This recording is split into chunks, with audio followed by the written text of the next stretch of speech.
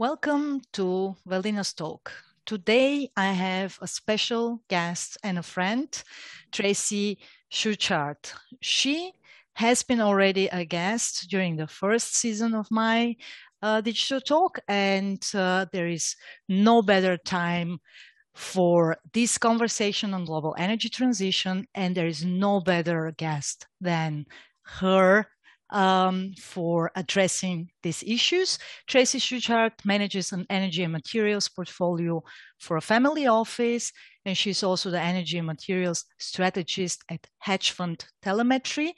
As you can guess, we are going to discuss anything important related to global energy transition in the next hour. It's a live stream, so you can also post your questions in the YouTube channel. And this conversation is possible due to the cooperation with Bharat Varta, which is one of India's most important and biggest podcast producers on policy and society.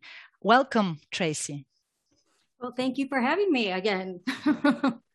Yes, and before we start with the first question, it is obviously quite of an exciting time. We are living right now. An energy crisis is basically affecting almost every part of the globe right now, marked by record high energy prices, also tight supplies, and even power blackouts. Even here in Austria, in small, beautiful Austria, an island of the blast, scenario on blackouts has been published for the next 3 to 5 years. So some of the world's richest countries and of course United States, specifically some of the states within the United States, such as California, have been struggling already to keep their electricity systems stable. And here in Europe, we are experiencing a sharp surge of gas prices, electricity prices. In a sense, there is this feeling of urgency right now. So I would like you to first and foremost address this issue. Is it transitionary, the most favorite word by politicians and economists right now? Is it a transitionary phenomenon? Is this crisis here to stay? Is going to stay here for a longer period? What are the main drivers? What are the main triggers? And of course, what is your anticipation for the drivers of change beyond 2021 when it comes to the global energy supply and demand? Well, I think for right now, no, this is not transitory, right? This second, this probably will be ongoing, because you do have several countries coming out. They're already projecting energy problems within the future. And, you know, this starts actually, years ago. But before we gonna get into that, I kind of want to talk about some of the main drivers for change in 2021. I think there's like 5 main drivers that we're looking at right now. First was the longer term effects of COVID-19, which seems much less impactful, and we're recovering much faster. This is part of the problem, is that we weren't completely prepared for this. So that's one of the main issues. Second is power generation and power sources. Obviously, we're having an energy crunch, so we're trying to balance transition with traditional fossil fuels. But the problem is, what we're seeing is that you can't have wind and solar really as your base load, because it's intermittent power. So really, that's what's going to be the main focus, is power generation and what power sources are we going to use moving forward. Then we also have economic forces, which are the investment flows. We have been severely lacking investment in fossil fuels without having the technology up to par of renewables to make this transition smooth. Then we also have political forces. Obviously, we have this push for the new green agenda. And then geographical forces, where, we're trying to have a one size fits all approach that's just not working across the globe. So those are the main areas of focus that I think that's going to be, 2021, and most of those and beyond. So to translate it for those among the audience who are not energy experts, we should expect this kind of higher energy bills for at least the next 12 to 18 months, I suppose, or even longer in particular parts of the world which have been already witnessing the surge, right? I mean, because this is definitely not a short-term energy crisis because of those five groups of drivers that you've actually outlined. Exactly. So, right now we're just looking at, honestly, just too few resources coupled with too much demand and trying to transition too fast without proper infrastructure in place. And that's really, that's rattling the energy world in Europe and Asia. And, we'll probably see a contagion beyond. And, it's showing us right now really the importance of energy security and risk of giving up fossil fuels before alternatives are ready to pick up the slack. Well, one major part of the narrative right now here on that part of the Atlantic, on that side of the Atlantic, is actually that the crisis should be tackled by increasing the share of renewables in the energy portfolio, which actually is contradiction in itself, because it would not be possible in such a short period of time. Or do I see it wrong, in a wrong No, way? That's correct. It's just, there's just not enough time because the technology just isn't there yet, right? To make renewables for the masses, right? And commercially viable, because we're finding out what, we take UK, for example, what happens when, the wind doesn't blow or the sun doesn't shine, then you have intermittent power sources. And we saw this in Texas. We're seeing this in California as well. I mean, I'm not singling out UK, we're seeing this other places as well. So we're finding out that having intermittent power sources, you need to have something as a base load, right? And they're trying to phase out projects too quickly and shutting all the fossil fuel production down, or most of it, and completely shunning it without this technology up to par, and without the foresight of being able to blend these energies together so that you do have a stable power flow and power source to, power your country or state. Mm-hmm. Yes, it's correct. In fact, one of the major reasons for the energy crisis in the UK was also indeed due to weak wind activities and due to the increased share of actually that specific energy source. So in a sense, it is a kind of an unanticipated effect from an accelerated energy transition. Could Absolutely. we see it that way? But the other side of the coin, of course, is also the question that I think is directly related to this, to the greening of the economies, specifically in the richest economies, because more or less currently it is about the G7 countries. It is more or less about the richest economies, which are on this pathway towards decarbonization, because countries such as China or India, many Asian countries, in fact, would not be able to decarbonize in the next 10 or 20 years, unless you see it probably in a different way. Of course, you can address this, but the other side of the coin is, are we going to witness also deindustrialization in the richest economies because of the fact that the green economy transition is going too fast, and in a sense, a lot of industries will not be able to cope with it. So basically, we are going to witness industries, companies going bust, industries tackling the energy crisis in a sense. Is it a beginning of a kind of a deindustrialization phase in the developed world? I think so. I mean, well, here's the conundrum, right? So we had COVID, right? And we realized that, all of our supply chains were in a couple of nations. And that caused, a supply crisis across the world. And so after that, our lessons from that was, okay, let's bring supply chains home. Okay, that's great, except for now we run into the problem where nobody wants industrial production in their backyard, right? Because that requires a lot of fossil fuels, and that requires, that's heavily polluting.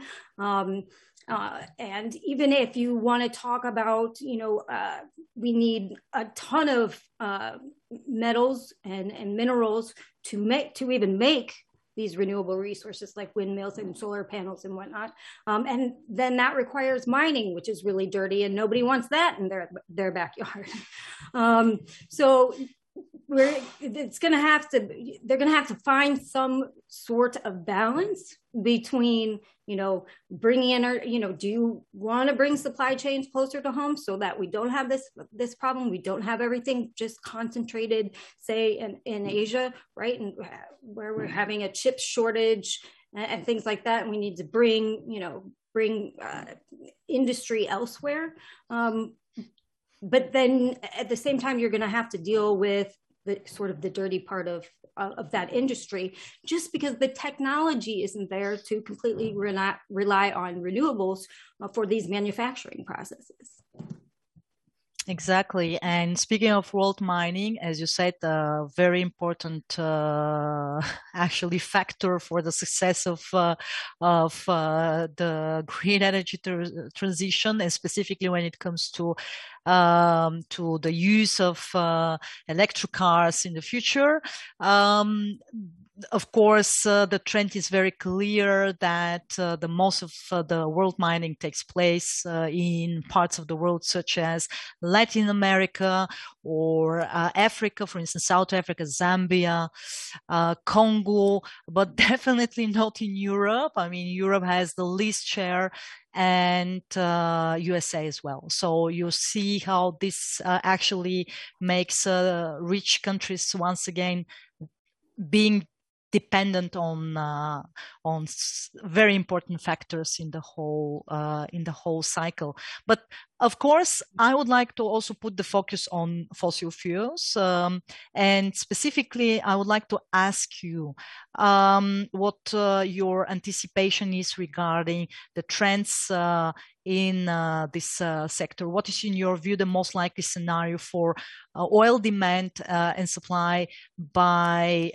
2030? So let's take a short-term scenario now. I mean, one being beyond COVID-19 crisis, at least for the next year, and then moving towards 2030.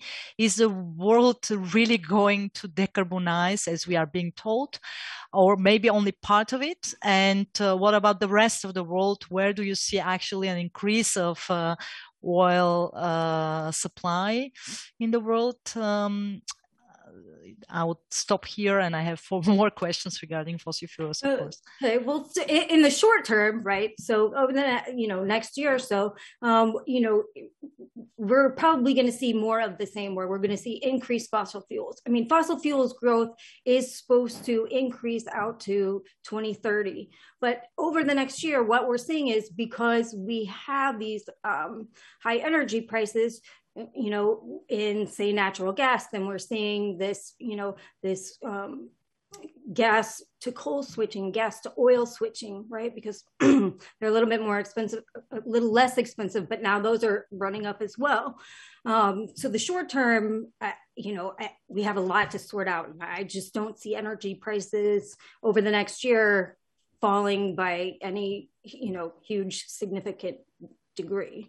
If we look over, the next 10 years, fossil fuel growth is, you're going to see, 3/4 of the expected fossil fuel growth comes from Asia Pacific, specifically Asia Pacific. So we're going to see a lot of growth out of there. Where India is expected to double over, the next over the next 5 years. We're going to see growth out of China. China actually just changed their 5-year plan very quietly to add more coal.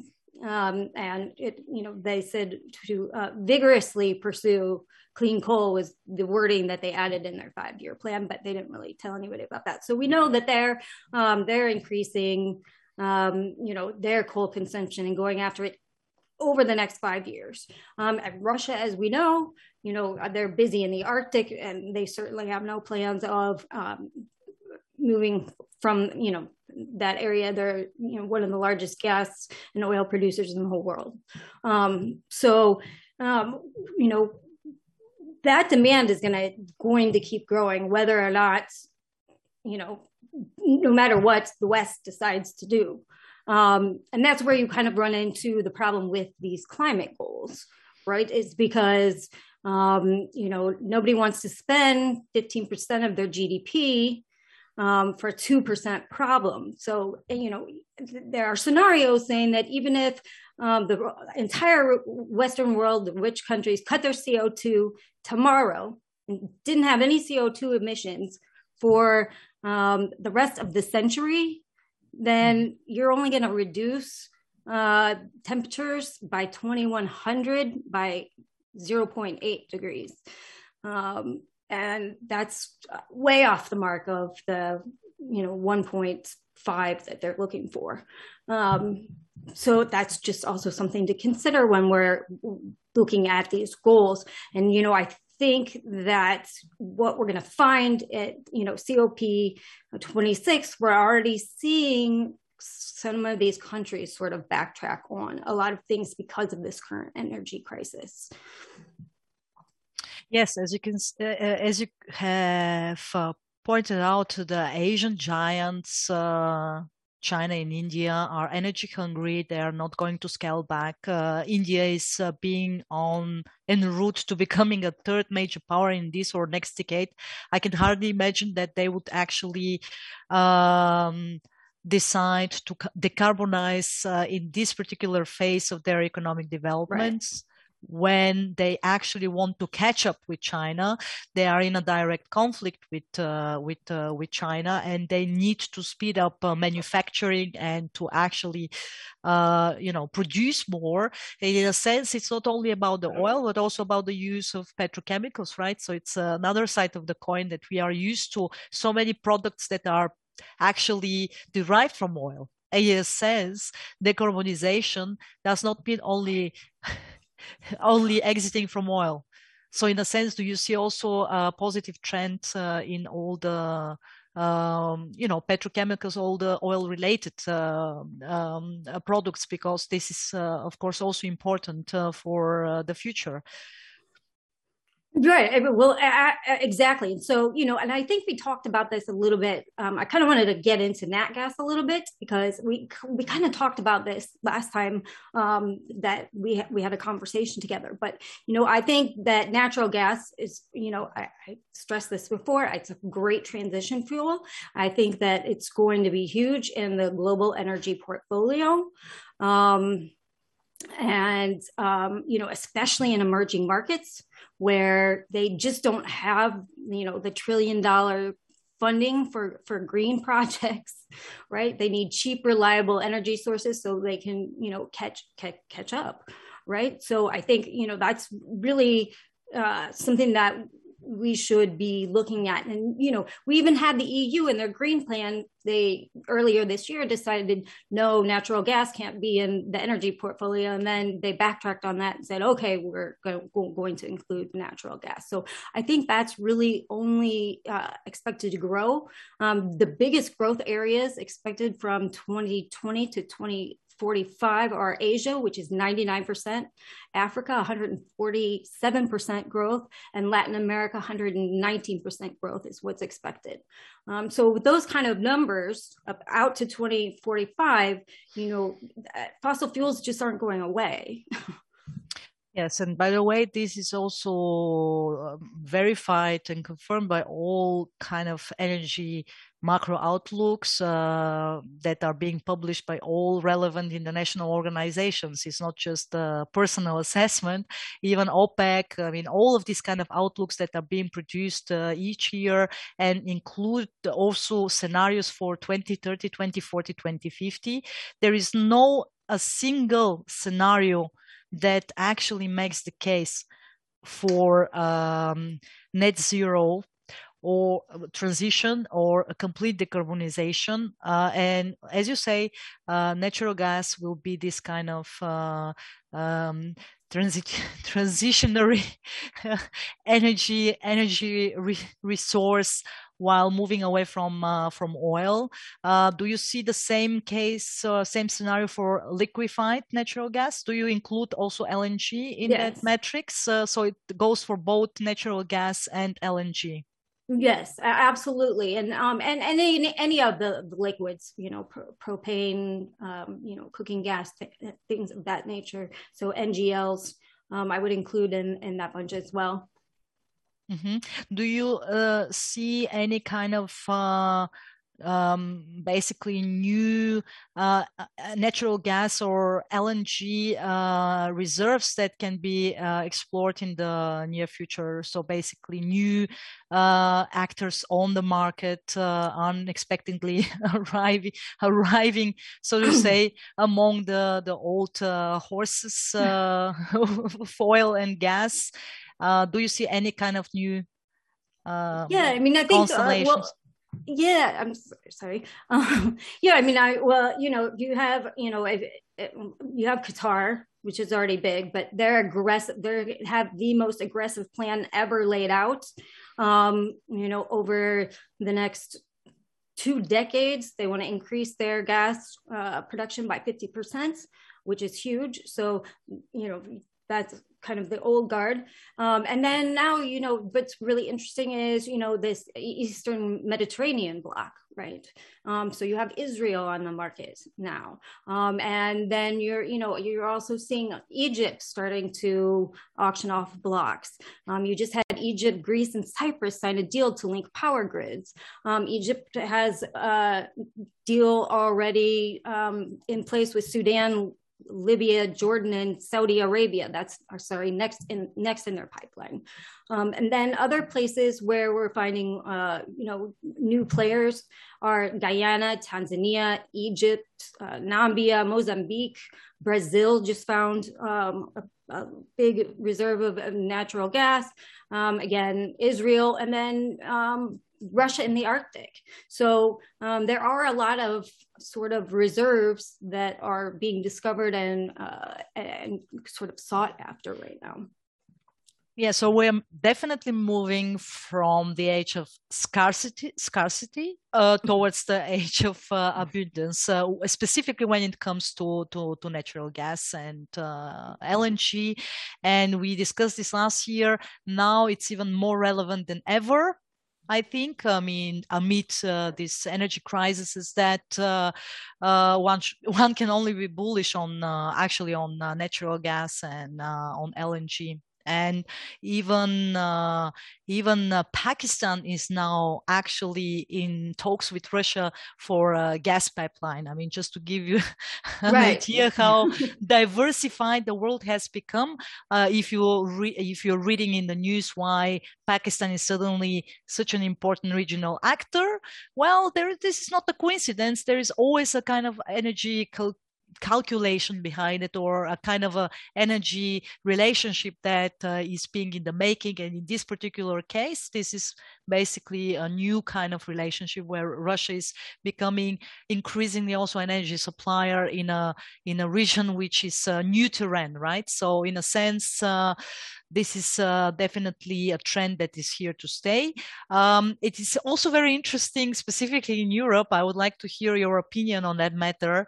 When it comes to gas, there is a clear dependence, which has been now even further increased by, or basically dependence on one supplier, gas supplier, and that is Russia. And just yesterday, the Russian president announced that Russia could deliver 10% more gas to Europe, basically to Germany, if Nord Stream 2, which is a new pipeline, is approved by Germany. So given that the surge of energy bills is quite high on the agenda at the current summit of the European Union member states. The timing is, of course, not coincidental. The message is absolutely clear. So far, the expectation was that energy is not, is not geopolitics, at least in the capitals of the member states. But how do you? What is your reading on that kind of development, where there is obviously the case that now Russia is trying to actually use energy as a geopolitical weapon? The gas reserves are more or less empty. So in a sense, Gazprom wasn't delivering, in the previous months, knowing that political leaders will be put under pressure by their citizens. What is your reading?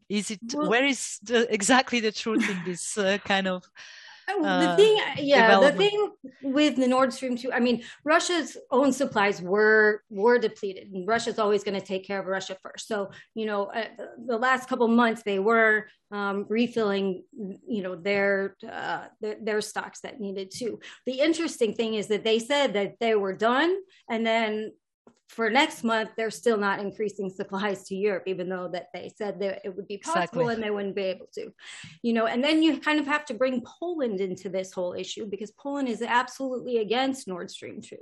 Right. And so, it's a big, it's a big political problem, not just between, say, Russia and Germany, but, Russia and Poland, a lot of EU member states. And approving this Nord Stream 2 not only takes Germany to approve it, but then it needs to go to the EU for approval. Right. So, there's a lot of red tape there. Yes, but interestingly, this is not a European Union issue. The European Union was clear on the matter that, in fact, it will threaten the energy security, the European energy security, by increasing the dependence on one energy supplier. And as you noted, in fact, you could diversify. You named, for instance, Qatar, Qatari LNG, right? And Turkey is a perfect example for a smart regional actor in that specific domain, because they have diversified. They have, of course, energy supplies from Russia, but they also receive LNG from Qatar. So they have basically a diversified energy portfolio from 3-4 different sources. So in a sense, you cannot be blackmailed by one single energy supplier. Yeah, and I mean, you can also get gas from Israel through TAP up through Greece, right? So, there are a lot of regional players there that the EU could reach out to, but the focus right now is obviously on Russia. Yes, and since you mentioned, of course, Poland, yes, Poland is probably the rebel, the small rebel in the European Union family, which has, in fact, sought to diversify via American LNG. So they have now the opportunity also to receive American LNG, and in a sense, this is one way how to actually do it, because then you have much more space to maneuver and to not get blackmailed. But do you think that Of course, United States is a completely different story. We discussed this also last year.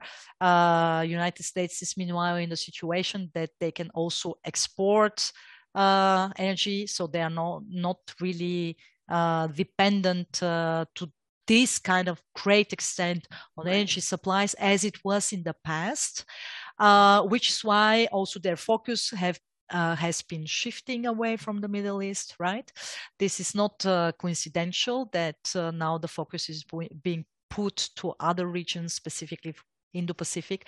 Do you think that Europe's energy crisis is a preview of an upcoming America's crisis, energy crisis?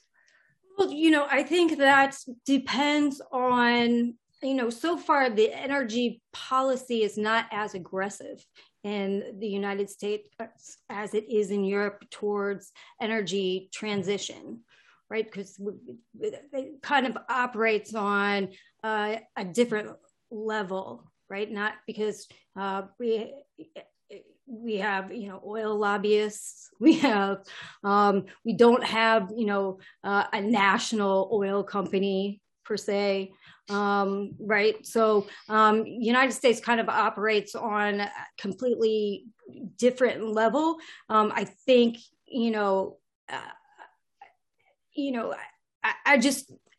I think we'll see intermittent problems, right? Just like we saw in Texas and we're seeing in California.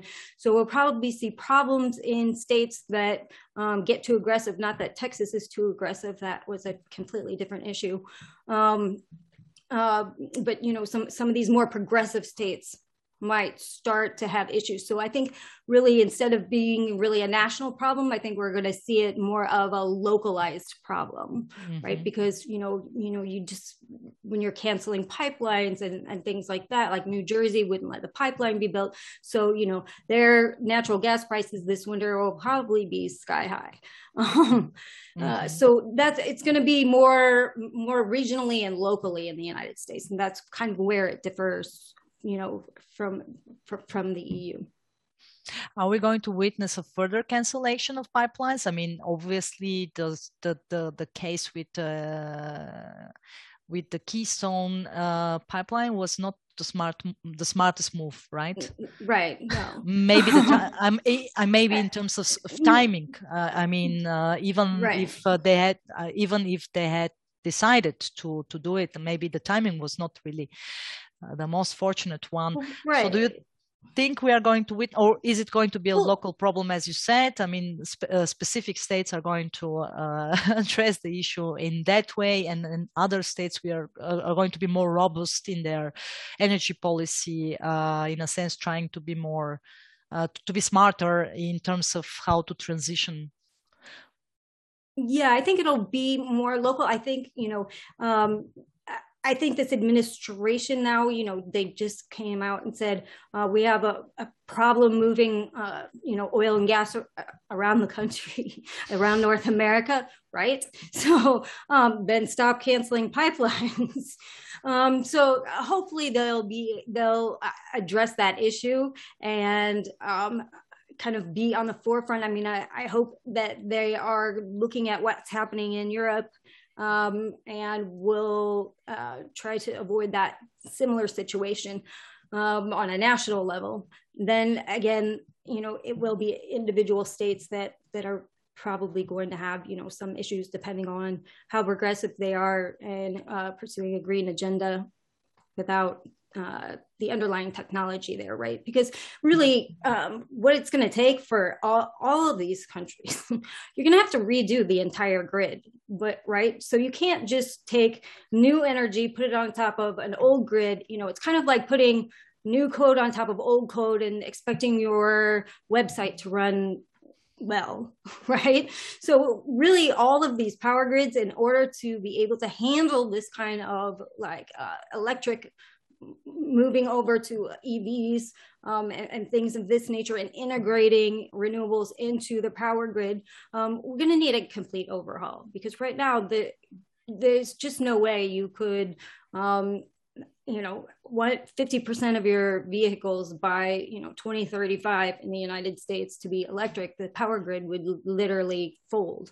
Blow off, basically. So and then the same thing with UK. They have an aging power grid as well. So, and then there lies the secondary problem on that. It's that nobody wants to spend the money to do that, right? Then there is no money for that. I mean, right. If you look at all the infrastructure plans, right? I mean, this was a problem that was addressed during the Trump's administration. If you remember, when he was giving the example of China's Belt and Road initiative, which was meant to amount for 2 to 3 trillion of US dollars. And then there was the case, why do we not invest in our own infrastructure?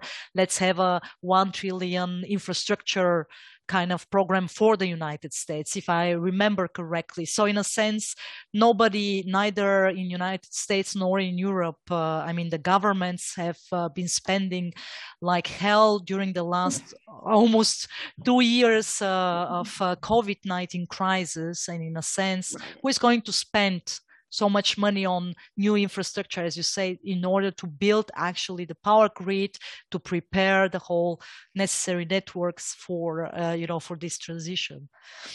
And the transition, I think the latest figures out on how much this would cost, if this global transition, is $150 trillion. $150 trillion for this plan to go to fruition. Nobody has that kind of money right now. Where is the money coming from? Exactly. Can't. So this is where we have a problem with these aggressive goals. I mean, if we look at all these kind of papers that have been coming out regularly, I mean, they hide the potential for some trillions of hidden, right. which will never be used, of course, as we know. And the other option would be to tax the middle class. Working class is more or less has been struggling for quite some time, and now has been hard hit by the COVID-19 crisis. And now the middle class is basically going to somehow cover or at least a share of the price for this transition by witnessing more taxes, right? Linked to the green transitioning. So in a sense, 150 trillion would also mean a new kind of indebtedness, because nobody can afford actually this price. Oh, absolutely. And they've done studies in the United States. I think about the Washington Post or somebody did a poll, and basically, overwhelmingly people were all for green energy. However, nobody wanted to spend more than $24 a month for it. So there we have a problem. And I'm sure that, that's not just prevalent in the United States. I'm sure if you did a poll, you would find the same answers from, sort of the middle classes, that we just can't, yes. We just don't want to pay for it. So we run into problems there as well. Well, on the one side, if we take into consideration the surging energy bills, which will of course affect families, affect households, but Absolutely. Will also affect whom? Small, medium enterprises, exactly. Which of course depend on energy bills. Exactly, right? Exactly, and they've already been hard hit, over already. Exactly. So it's gonna this green COP26 is not, I think they're going to have a lot of problems. I mean, already going into this, Xi is not showing up himself. Putin's not showing up himself. He's going to do it remotely. And we're still waiting on India to hear if they're going to come. So you can't have the top 3 energy consumers in Asia not be there, right? And the top 3 companies that are the top 3 countries that we're expected to see the most growth in fossil fuels, right? So it says something very loudly that they're almost absent. Which also brings me to the point that the so-called forcing greening of the global economy is not realistic in the short term, definitely not by 2030, if at all. And if we are talking about greening of global economy, we actually mean specific parts of the globe, because large parts of the world cannot afford themselves a greening of the global or regional economy, cannot afford themselves decarbonization for the moment. Is it a kind of a correct wrap up? Oh, yeah, absolutely. So can, for instance, nuclear energy play a bigger role in these considerations, at least for the transitionary period? Just to give you one example, France has launched an alliance with other European countries to push for including nuclear energy as part of the diversification portfolio towards the greening of the European economy. While, for instance, countries such as Germany and Austria are vehemently against nuclear energy. They are absolutely 100% against it. So in a sense, I'm already seeing the next big crisis that is going to emerge here within the European Union family. I don't know how it is, how the case is in the United States, but do you think that this might be also one way how to diversify? Well, absolutely. And I think we're sort of seeing in the short term, Germany just announced that they're delaying the closure of their last nuclear plants. We also saw in the United States, Illinois decided not to close 3 nuclear plants. What's interesting is we did see the UK just lay out a plan for nuclear. Right, and they want to really aggressively add that into their power mix. So perhaps other countries will kind of look at that model and change their mind. I mean, France has always been very pro nuclear, but yes, I mean, you're always going to have a problem with, say, Austria and Germany. So it depends on how much they sort of push back against that. But we're also seeing growth. Not, kind of a turnaround in the West, right? That was put off by nuclear after Fukushima, but we're kind of seeing a turnaround, in Europe and the US. But, we definitely are seeing major growth in Asia, in India, for example, and Bangladesh and China. Those are where most of the new projects are already past the planning stage of the pipeline. Mm-hmm. So I want to shift your focus on the geopolitics of energy, as I know that you have also background in international relations and political science. So in a sense, you have also quite of a big interest in geopolitical developments, and they are very often related to energy. So from a geopolitical point of view, my expectation is that the new great game is going to be predominantly situated in the South China Sea and in the Indian Ocean, due to the rising competition between China and India. Of course, in addition to the systemic rivalry between China and the United States. So my question to you is, are we going to witness also military conflicts or energy-related conflicts in that parts of the world? Or do you have a specific anticipation for other potential energy-related conflicts post-2021 when it comes to the geopolitical developments affecting global energy? Well, I don't think that, I don't think we're going to see, say, a military conflict between, China and the United States, per se. I think you have the potential, in the South China Sea or, anywhere around that area. I think we'll probably continue to see the same kind of skirmishes that we've been seeing. The Philippines, Taiwan, but I don't think that this is going to escalate into an all-out war. At least I hope not. But I just don't. or escalate into a hot war. Let's put it that way. It's already kind of a Cold War. Then the other area that always you need to look at is Greece, Cyprus, and Turkey, right? You have Turkey that just bought that S-400 from Russia, who wants to buy some more. You had Greece just announced they're buying 6 more Rafales from France.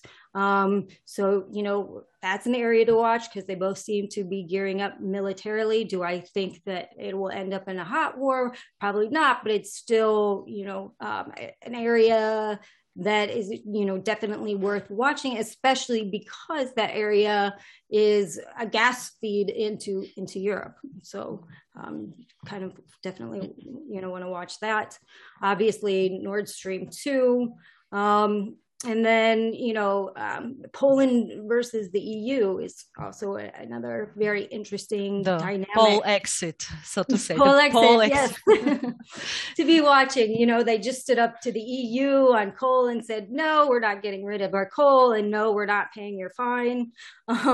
They're against Nord Stream 2, so that's a very interesting. I don't think that Poland will necessarily leave the EU, but they are going to be kind of a thorn in the side of this energy transition plan and Nord Stream 2 approval. Oh, absolutely. And maybe then also for those who are not familiar with the South China Sea issue, that there are definitely disputes that are going to further escalate between China on the one side and Chinese neighbors on the other side.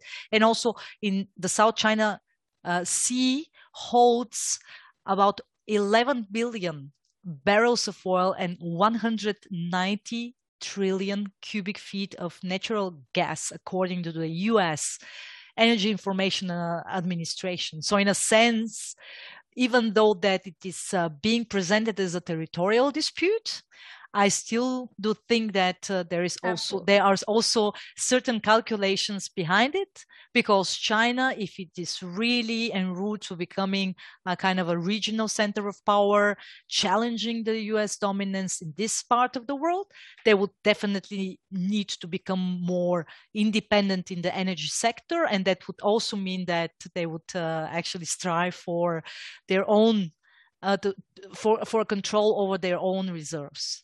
Oh, maybe. Absolutely. And, that's what China's been about. I mean, that's what Belt Road Initiative is about. I mean, they're all about gathering, natural resources, food, energy, metals, minerals, etc. So, if you kind of look at everything they've done, it's, there's been some sort of, natural resource, agriculture, metals motive behind that.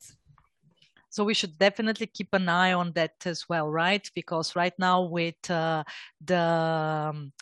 following the takeover, the Taliban takeover in Afghanistan, following the US withdrawal, they probably will be the next Iran for China to step in, to try to take control over the situation via political channels, but then also probably to explore and exploit, as you mentioned, for instance, certain copper mines or mineral reserves. Right. I mean, Afghanistan's sitting on trillions worth of minerals and rare earths. So, obviously, as soon as the US left, China and Russia kind of quick to swoop in there.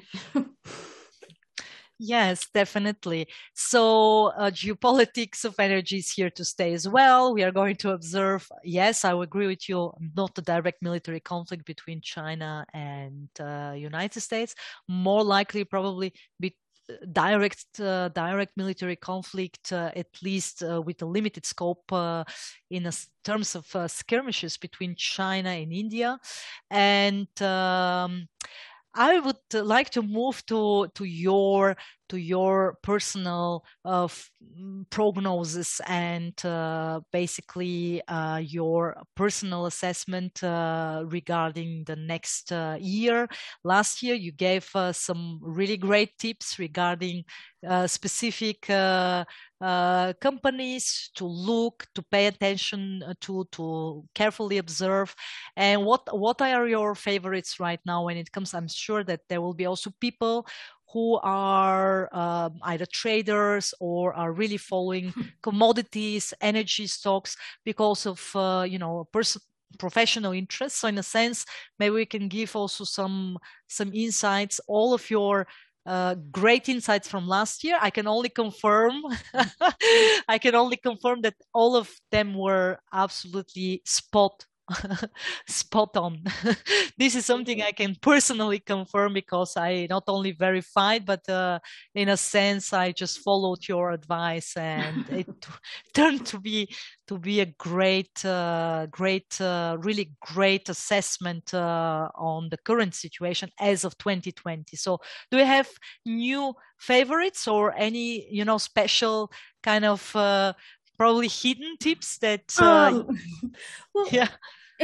I think right now, last year was more focused on oil. So this year definitely more focused on that natural gas, and LNG. So I would look at companies like Delek in Israel on the Tel Aviv exchange, CVX Chevron is also very active in that area. Plus, they're an integrated, which I like for a bigger player. In the United States, I like Antero Resources. I also think that at least right now in the interim, we have products that are really strong right now. The crack spreads are very strong right now, and refiners are coming off maintenance season. So refiners like MPC, VLO, and PSX, I think over the next few months at least, will do really, really well. So I guess that's kind of what I'm. That's more than enough, actually. What I'm looking at right I remember we really covered more oil last year, but now with the shift becoming very obvious towards growing interest in gas, natural gas, LNG, that makes perfect sense that you are more focusing also on that particular sector. So, given that we are definitely going to meet not late than a year again. So what do you think is going to be the topic that is definitely more or less going to stay on the agenda for the 2022 talk? Energy crisis? Energy crisis. I think we're going to still be talking about fossil fuels. I think because I just don't see the technology advancing that quickly over the next 2-3 years to make a huge change. So I think we're going to continue to see sort of demand outstrip supply, because really, if you look, oil and gas industry has had barely any capital expenditure over the last 7 years, and projects other than shale. If you're talking deep water, things of that nature, those projects take 8 to 10 years to come to fruition, from highly discovered oil to we can actually produce it. Countries that produce something like shale, you can get those projects off the ground much more quickly. The problem is that nobody wants to do that because investors are shying away from the sector. And so in order to entice investors, operators have had to focus on dividends and stock buybacks and making sure they had enough free cash flow to entice investors to kind of stay in the industry. So they've been very apprehensive to go all out and start producing again. Okay, so I don't really see that changing over the next year. Mm-hmm. But would that mean that inflation is also here to stay? Because we are being told that inflation is It's transitory. transitory. But in a sense, given that your anticipation is that the energy crisis is here to stay, probably we are going to witness different cycles of it, Right. but more or less it's going to be to remain, will be long term. Right. So this, of course, will affect. This affects other industries too, yes, right? exactly. So, if you're talking about, we just saw in the UK, we had the secondary effects where fertilizer producers couldn't produce because it was costing too much money. Then you have a tertiary effect where meat packers can't get CO2 from the fertilizer companies to pack meat. So, this is the energy is basically everything. It's everything. Yes, you can say it. A lot of people underestimate the fact that it moves everything, right? And so if you have higher energy prices, that's going to equate to, higher food prices, higher this price. So I don't really see in the short term, I don't really see inflation as transitory. It's transitory. So the main official narrative that this is just caused by the higher demand following the higher consumption, because now we are no longer in lockdown situations in most parts of the world, is in fact not really not really the whole representing the whole truth. In a sense, if we remain in a scenario of a longer lasting energy crisis with surging prices, which I also think is going to be the case, because you cannot go backwards right now. You cannot once you are in the middle of it, once you have launched, because a lot of this is also due to political decisions. By people who are not energy experts, who do not have an idea about the energy sector, or the second order effects that might be caused by sudden shifts or transitions. I see that we are having some questions. Do you have maybe 5 more minutes? Okay. Yes, maybe we can address some of them. So there is a question by Giovanni, whom we know, both of us, we know him. So he said, he asks, can it be said that the real difference between the European Union and China is really that the European Union authorities seem inclined to pay whatever price in monetary and productivity terms to get renewable? So is it really whatever it takes kind of mentality just to introduce, for the sake of introducing renewables? Yes, I think it's, I think they're very stubborn, and that's kind of causing the problem. So yes, I'd say the obstinance, like, we're going to get this plan done, we don't really care, but still without foresight of, it's kind of unreal to me that the people that made these energy policies had no foresight looking into this. So at whatever cost, we're going to get this done, but now here's the cost, right? And so, it will be interesting to see if they sort of, like, I'm very looking forward to COP26, because I think what's going to happen is they're going to make a lot of sacrifices on their Green New Deal in order to just move forward. I think I watch what they do about coal. Mm-hmm. I think that's going to be a huge issue. Natural gas will be a huge issue. But I think that they're definitely not going to get done what they want to get done during this meeting, and that I would look for a lot of sacrifices that they make to their plan. Yeah, for the sake of sticking to the narrative, because you cannot, once the narrative has been pushed, you cannot go backwards, right? politically, I mean, the price will be too high. But one interesting thing is actually, because you mentioned coal, we didn't talk about coal, but because coal is, of course, no-go in all these energy transition plans. But in reality, scenario outlook by many of these by many of the relevant international regional organizations includes a surge in the coal production as well, right? Could you confirm? I think this is going to be interesting for the audience to know that coal is not going away, because many specifically many economies cannot afford other sources of energy. I mean, specifically for manufacturing and for electricity and whatever. Yeah, I mean, you've seen steep declines in the U.S. And some steep declines in most European countries, right? But the world, that's not the case in that's not the case in Asia. That's not the case in Africa necessarily. It's not the case in South America. Mm-hmm. There is a question about hydrogen.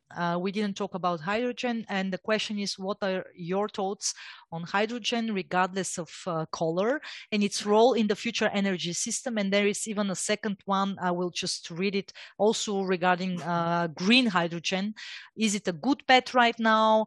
Why go through battery transition when heavy vehicles and aeroplanes will anyway be transitioning to that? What is your take? I think right now green hydrogen's way too expensive, and it's not ready. It's too expensive to be commercially viable at this juncture. I think when you look at, I think there's opportunities investment wise when you want to start looking at blue hydrogen. And the thing is with blue hydrogen is that it's mixed with natural gas, and they can flow it through existing pipelines. Right. So I think in the near term, that's a lot more viable than the green hydrogen. And I can confirm that there is a lot of interest by governments in hydrogen, but whether this is going to be translated into concrete political decisions, I cannot say as of now. And this is definitely now in this phase of checking and, costs calculation and so on. There is a question on Bitcoin. Should I? Bitcoin, okay. Yes. I don't know if I'm the one to answer this, but okay. I would like to know Tracy's opinion if Bitcoin plays a role or will play a role in the current macroeconomic energy chessboard. That means countries leveraging their energy resources for mining, etc. What's your take? What I think is, let me skew it to something that I do know about on that. I think really what you're seeing and what you're seeing now is what's really interesting is using flared gas for Bitcoin mining. Instead of flaring the gas, they're using waste natural gas for Bitcoin mining, which I think is very interesting. And so you could look at other technologies such as carbon capture. Can you capture carbon and also use that for Bitcoin mining as a power source? So that's kind of where I find that whole sector very interesting. Mm-hmm.